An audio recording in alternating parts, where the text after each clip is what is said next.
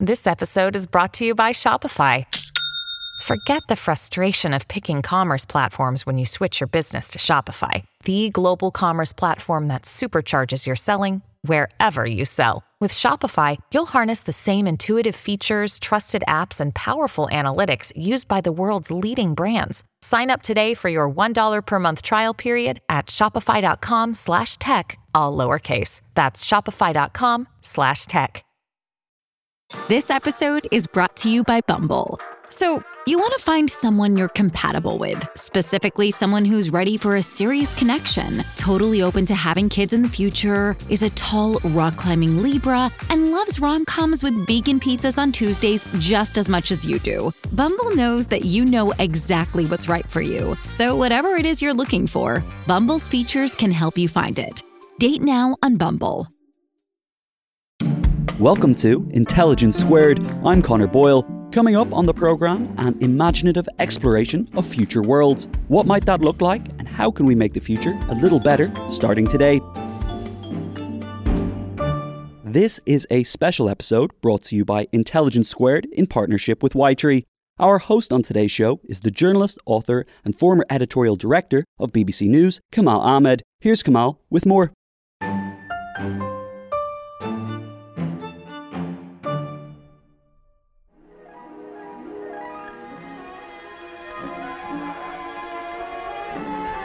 The future. New horizons.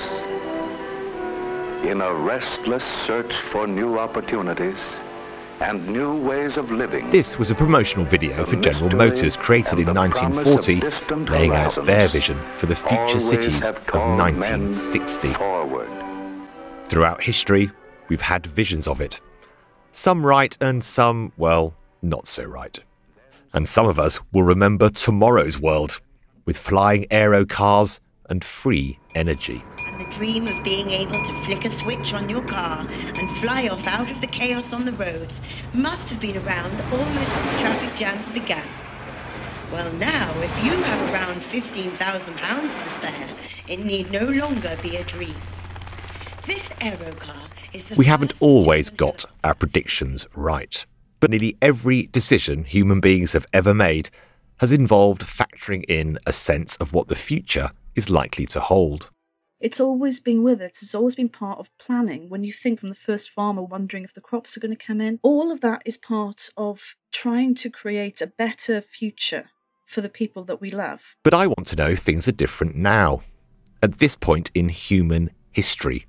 With access to such advanced science and technology, is it fair to say that we can say what's coming our way in numerous fields with an unprecedented degree of confidence? It has become possible to see what is happening in any spot of the world, and that has created hopes that we would be able to predict the future. And if we can, should we? People maybe don't think it through. What if you did know? Do you really want to know what the future is? Come, let's travel into the future. What will we see? Welcome to the Futureverse.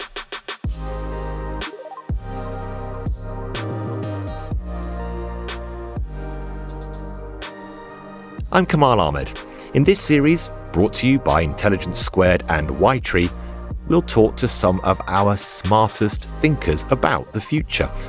Where are we heading? How could we individually and as a society shape our future for good? Will the world be a better place in 5 years, in 50 years, in 500 years? I'll be exploring this in the coming months and inviting you to join me. Look out for videos and podcast episodes, and we will be hosting an exclusive event that you can attend. More details on that at the end of the episode. And you can find us on social media. #Futureverse. But first, I want to get to the bottom of the future as an idea. When I was a child, the future seemed exciting. Everything was going to be cleaner, faster, and just a bit better. We would be able to buy anything we wanted as consumerism took hold and promised us more leisure time and less work. Is the future a modern idea, or has it always preoccupied us? A new book by Oded Galor, The Journey of Humanity, argues that for most of human history, day-to-day life changed very little.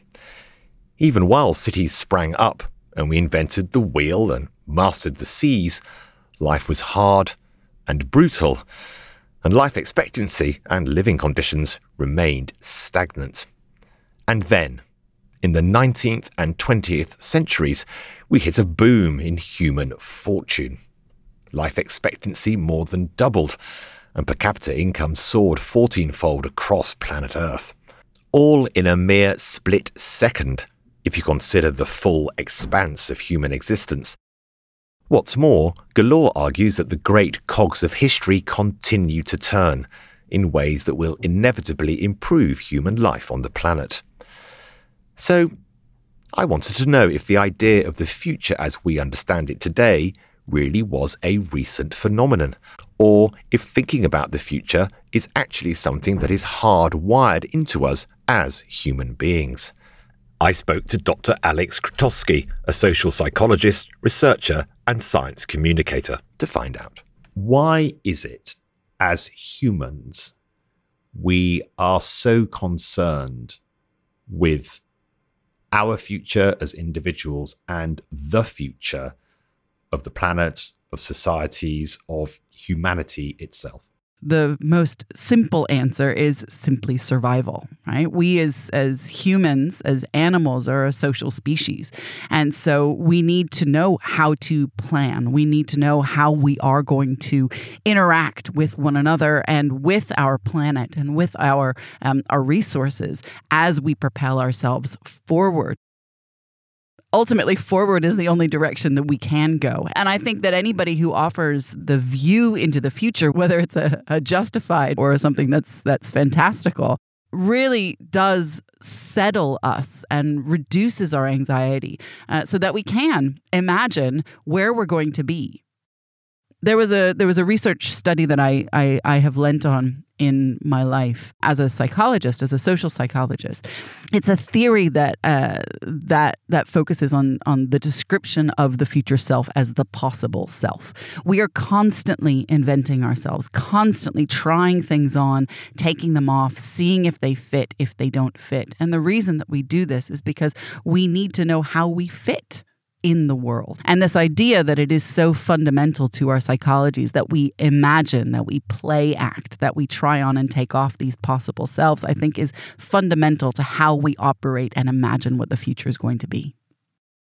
When did we become more interested in more what might be described as social, political, societal, the future of those things beyond will I get my crops in on time and will I be able to feed my family over the next season? Once we sort of settled, stopped being quite as nomadic, and our crops became more frequent, and we kind of knew or were able to predict that we would have enough to eat, that we would be able to take care of our families.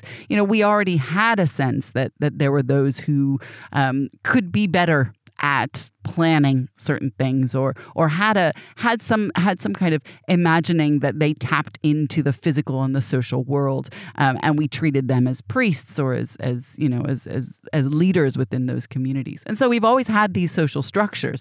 So it's clear there is a human instinct to predict the future. Now, I wanted to know, how have people attempted to predict the future throughout history? Here's Dr. Amanda Rees, a historian of science from the University of York. If you think about past visions of the future, then you can think about it in terms of prediction and you can think about it in terms of prophecy. So you have, for example, the capacity of some individuals to prophesize what the future is going to be, either because they're God-touched, either because the divine has influenced them in some way, or because they have some kind of capacity, some kind of characteristic that enables them to access what you might call a different plane of being. You've also got more private kinds of predictions. So basically going to an astrologer and asking for your horoscope, systems of divination, so on and so forth, which are a bit different. They're not dependent on the intrinsic capacity of an individual, but they're an application of a particular kind of system. Alexander Boxer is a data scientist and author of A Scheme of Heaven, Astrology and the Birth of Science. Astrology and astrologers were not a sideshow in the history of science. They were the main event. This idea that you could use mathematics and that you could use numbers to describe the world and ourselves is something that we ascribe to very much today. I myself am not an astrologer. I don't believe in astrology. I have a PhD in physics from MIT, and I work very much in the world of machine learning and mathematical forecasts. But in the ancient world, the underlying view of astrology was that the world was entirely predictable, that it was controlled by fate, and that if you simply could read the signs, of which the planets were one of many, then you could understand the future. But there was no opportunity to make anything better or to change the future. At best, if you knew the future, you could stoically inure yourself against it, but you couldn't change it. At the time, there was no sense that you could use astrology to, let's say, make the world a better place. Governments were interested in astrology because they wanted to know how long the emperor was going to live or when there was going to be an uprising. It was very much a tool of power.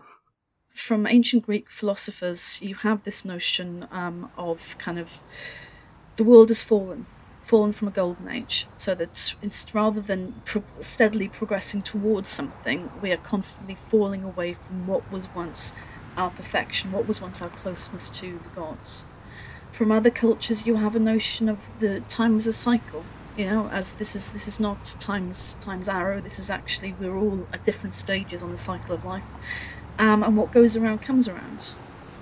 What did change in the 20th century, late 19th, 20th century, I would want to suggest, is more of a sense of the future as plannable. The future is something that you could plan, right? That you could take decisions in the present in order to shape the kind of future that you wanted to make. And this grows out partly out of the kind of the innovations in science and technology that are speeding up at this point in time. You've got characters like H.G. Wells, the famous science fiction writer, doing broadcasts on the BBC where he's essentially saying, look, why are we wasting all this money on writing and learning about history? And I'm saying this as a historian myself. Why are we wasting all this money on history when we need to be thinking about the future? We need professors of predestination. We need professors of foresight is what he was calling for. And it's quite easy to kind of sort of see who he thinks ought to be the first professor of foresight. It is dear old H.G. Wells, naturally. Okay, Manny, can you just unpack that a bit for me? I'm not a massive, I must admit, and I apologise for this, I'm not a huge science fiction reader, but just talk me through a bit of that, because I must admit, in my rather ignorant way, I think of science fiction as sort of mostly men of a certain type writing about a post-apocalyptic world in a dystopian manner, which makes me feel a little depressed. I think of science fiction as an experimental space for testing the future. It's not predicting the future in that sense, but it is testing out the likely social and economic consequences, particularly with reference to the fact that these consequences are differentially experienced by different groups. They're experienced differently by people of different genders, different sexualities, different ethnicities, different religious or different species, even if we want to talk science fiction here. Why do you think that so many narratives about the future are dystopian, apocalyptic, as you say, rather than optimistic? A key component of all kinds of future-oriented thinking is this dance, this dicky dance between utopia and dystopia. One person's utopia is going to be somebody else's dystopia.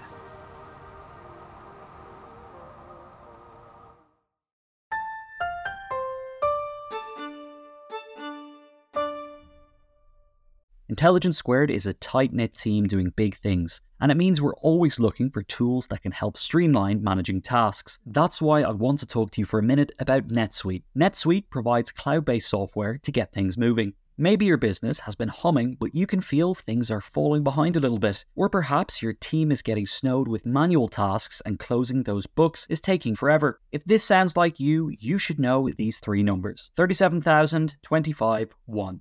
37,000, that's the number of businesses which have upgraded to NetSuite by Oracle. 25, NetSuite turns 25 this year. That's 25 years of helping businesses do more with less, allowing them to close their books in days, not weeks, and drive down costs. And one, because your business is one of a kind. So you get a customized solution for all of your KPIs in one efficient system with one source of truth. It means you can manage risk, get reliable forecasts, and improve margins. It's everything you need to grow all in one place. NetSuite is now making an unprecedented offer to make more of that kind of thing possible. Right now, you can download NetSuite's popular KPI checklist designed to give you consistently excellent performance absolutely free at netsuite.com/squared. That's netsuite.com/squared to get your own KPI checklist. netsuite.com/squared.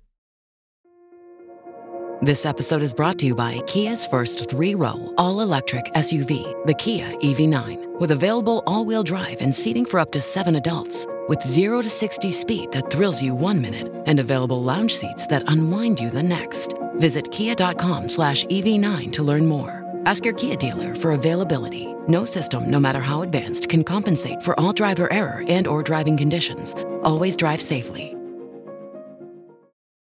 Find a fresh take on a fall getaway to Wilmington, North Carolina and beaches.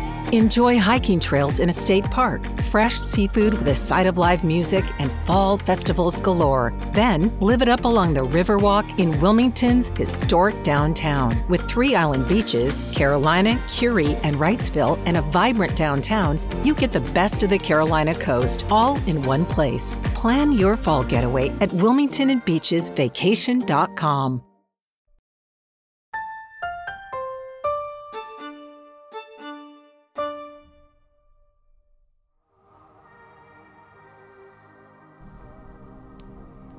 Perhaps we need to be careful to separate out the concepts of prediction and planning when it comes to the future. We've seen how role-playing can help us imagine the impact of possible futures on society. But does the lure of prediction still linger? And what happens when we don't like what we hear?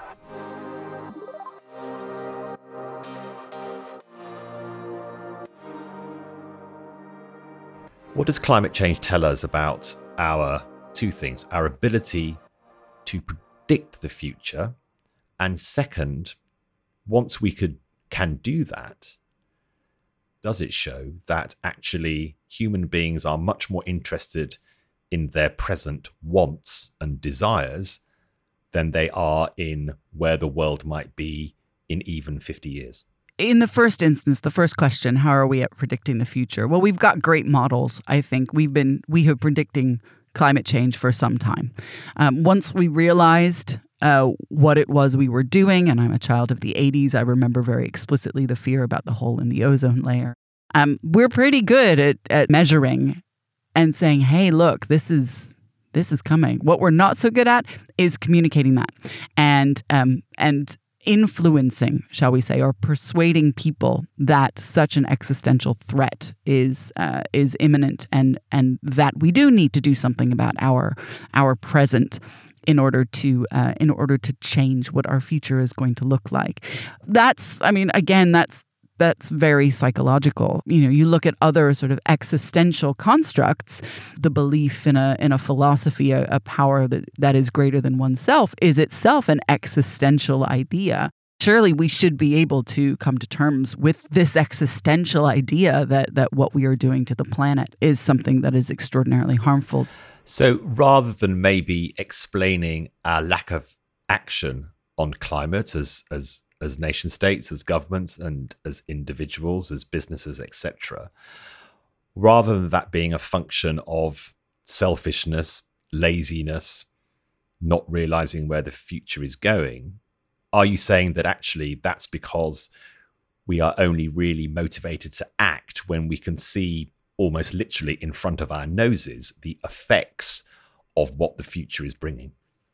I would say yes, because ultimately it does come back to that idea of feeling like we can change, that we can predict, that we can strategize and do something. The accuracy of our data and models for predicting the future has increased greatly over recent years. But has this actually helped us make political or social or economic decisions that lead to better outcomes?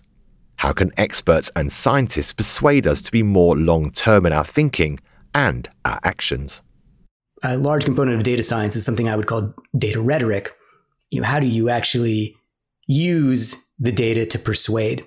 And how you take this data and how you tell a persuasive story to get people to do A or to get people to do B is something that is of great interest today.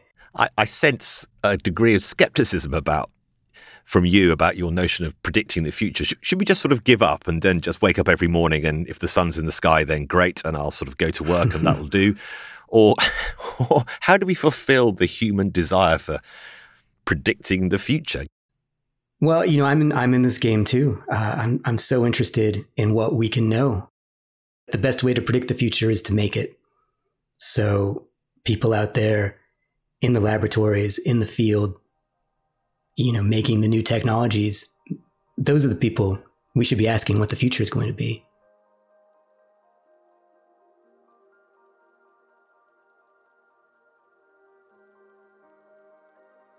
With that in mind, I spoke to Dirk Helbing, Professor of Computational Social Science at the Swiss Federal Institute of Technology in Zurich.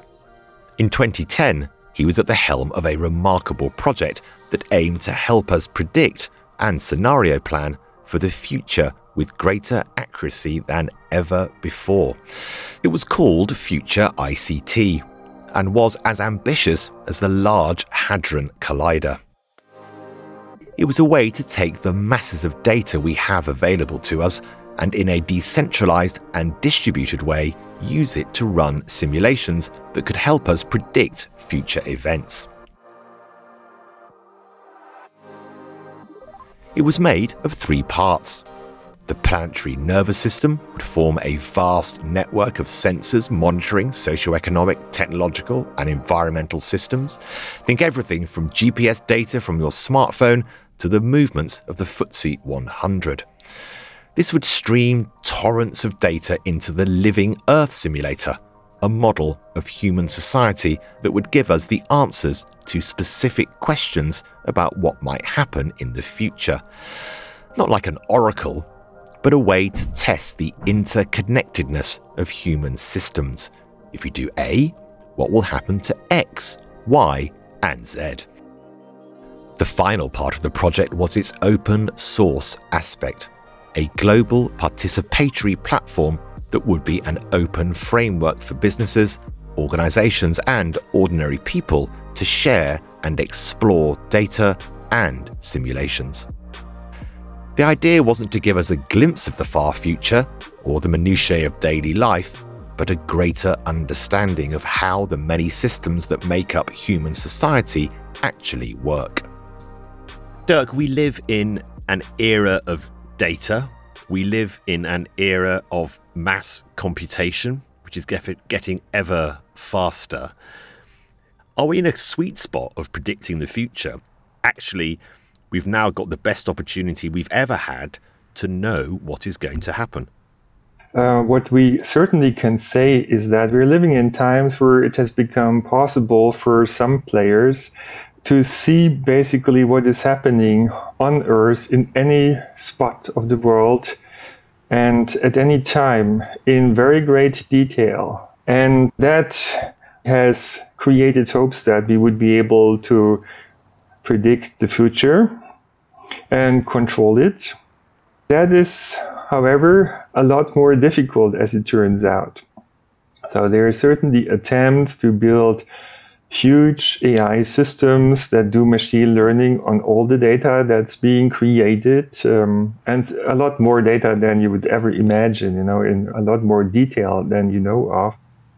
But there is randomness, and there is something that people call freedom of will, and basically that messes up basically with the predictions of the future.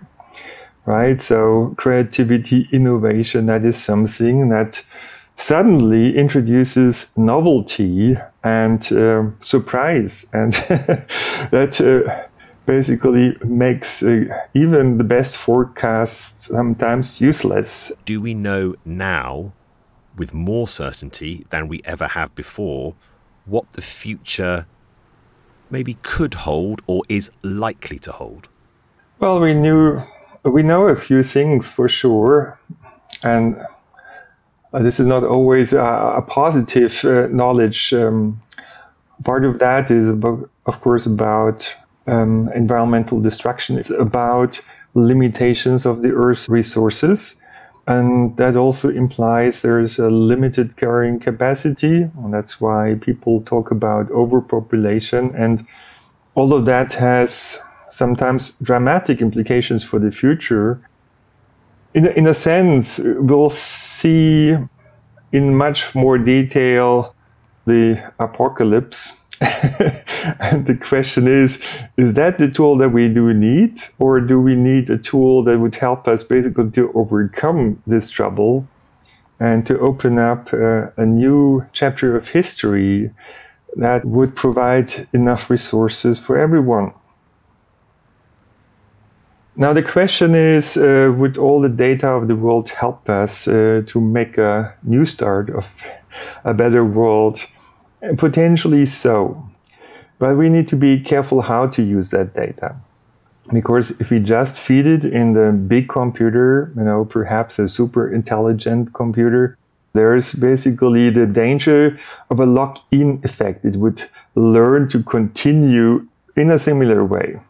Wasn't it, Dirk, the very reason for what was the Living Earth Simulator project to try and help us on that journey? Explain to us your role in that project and what that project was about. We were all interested in basically addressing the grand challenges of the future, the great problems that humanity has to solve, including environmental problems, a better financial system, and so on. This would basically empower everyone with data to come up with better solutions for the future. That means very different from that kind of big machine that would control the entire world.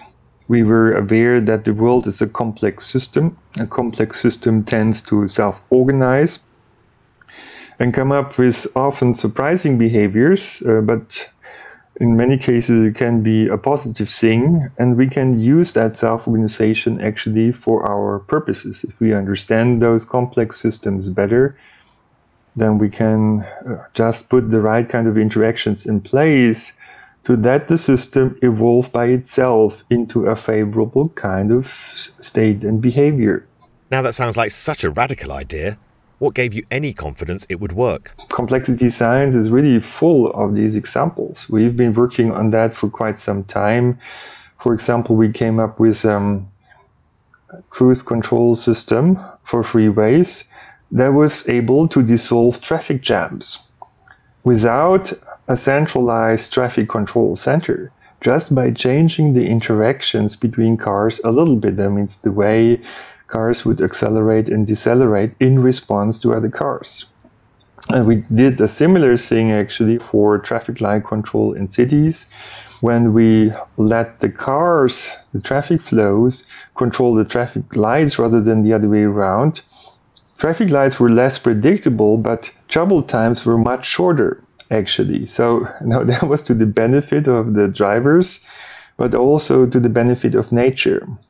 By changing the way we control the system, namely here in a flexible and adaptive and distributed way, rather than a centralized control way. Using complexity as part of the solution, rather than as the enemy.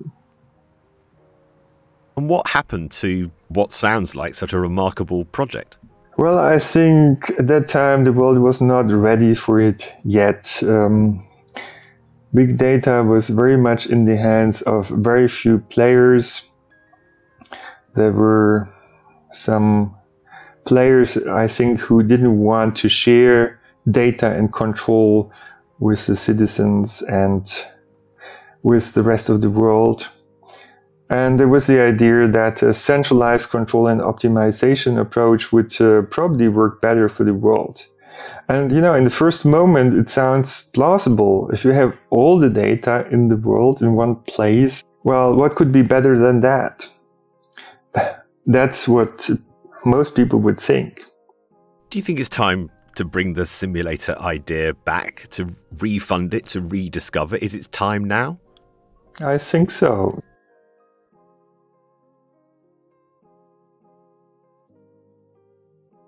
I'm a child of the 80s. I was convinced that the bomb was going to drop, and it was just a question of what would I do with the 3 minutes between the sirens going off and my obliteration. But we are still here, so many years later, and I suppose in my rather simplistic way, that does make me optimistic.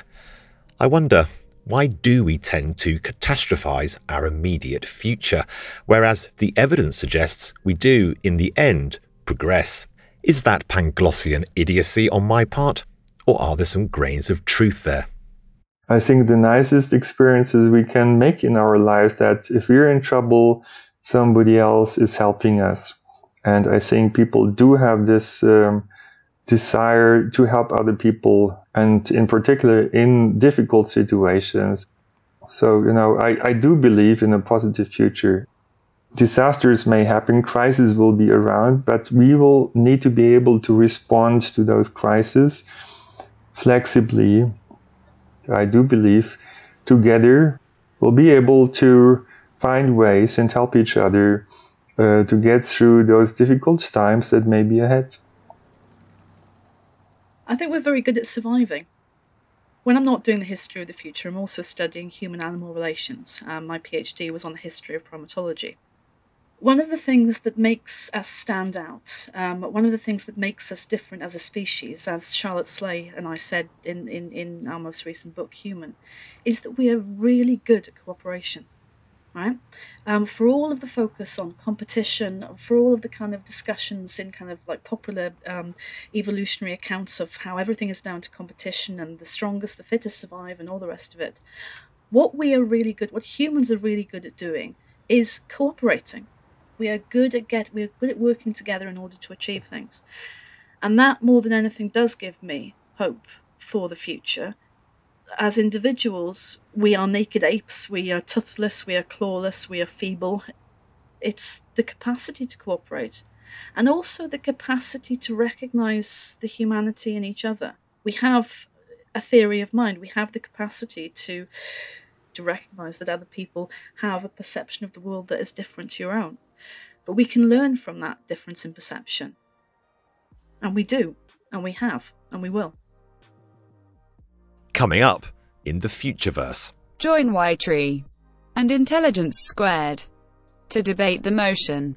The world will be a better place in 5, 50, and 500 years. I'd like to invite you to join me in a very special exploration of the future. Put the date in your diary, 3rd of May, at an exclusive venue in London, or available to live stream from wherever you are. I'll be joined on stage by the artist and sculptor Sir Anthony Gormley, moonshot technologist and happiness engineer Mo Gaudat, and climate activist Clover Hogan. We will explore the future of art and its role in the public space, how tech and artificial intelligence will evolve, and the intersection between these topics and happiness and creativity. Can we make the world a better place? How are we going to tackle the biggest issue of our time, climate change? To attend the event, go to y-tree.com/Futureverse and visit intelligencesquared.com/Futureverse for a wealth of information, including videos with some of our leading thinkers examining the future of their industries. Let us know what you think. #Futureverse. And see you in the Futureverse.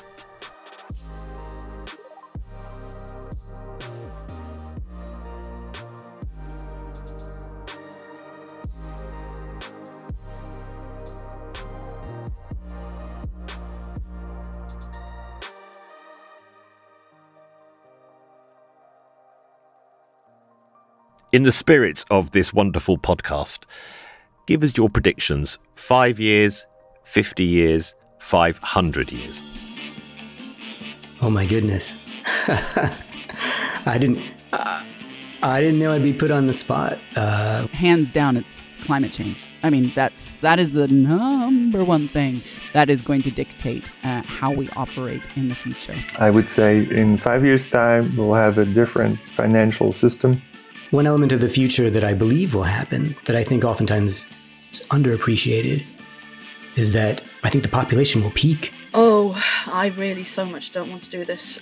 And 50 years' time will be humanity that travels space, will be connected with other planets. It'll be a fascinating transition. How do you direct our economies, which are designed to sell more and more goods to more and more people, in a world where the people are older and there's fewer of them and there's just fewer people to sell to?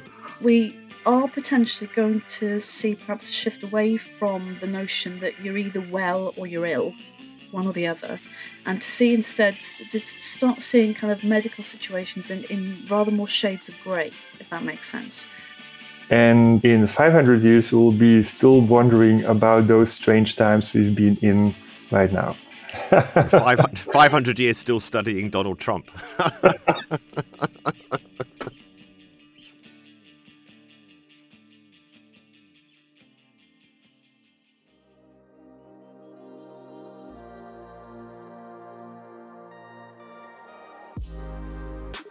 The Futureverse is powered by Ytree.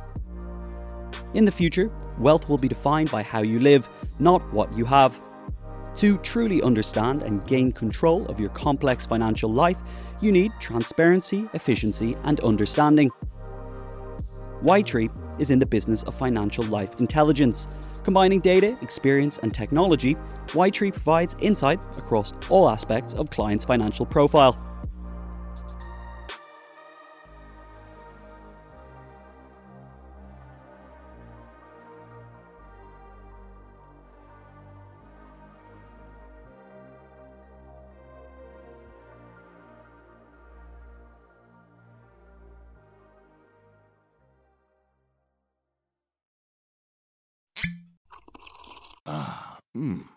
The first taste of rare bourbon you finally got your hands on. That's nice. At Caskers.com, we make this experience easy. Caskers is a one-stop spirit curator with an impressive selection of exclusive, sought-after, rare, and household names in the realm of premium spirits and champagne. Discover the top flavors of the year now by going to Caskers.com and using code WELCOME10 for $10 off your first purchase. Get $10 off your first purchase with code WELCOME10 at Caskers.com.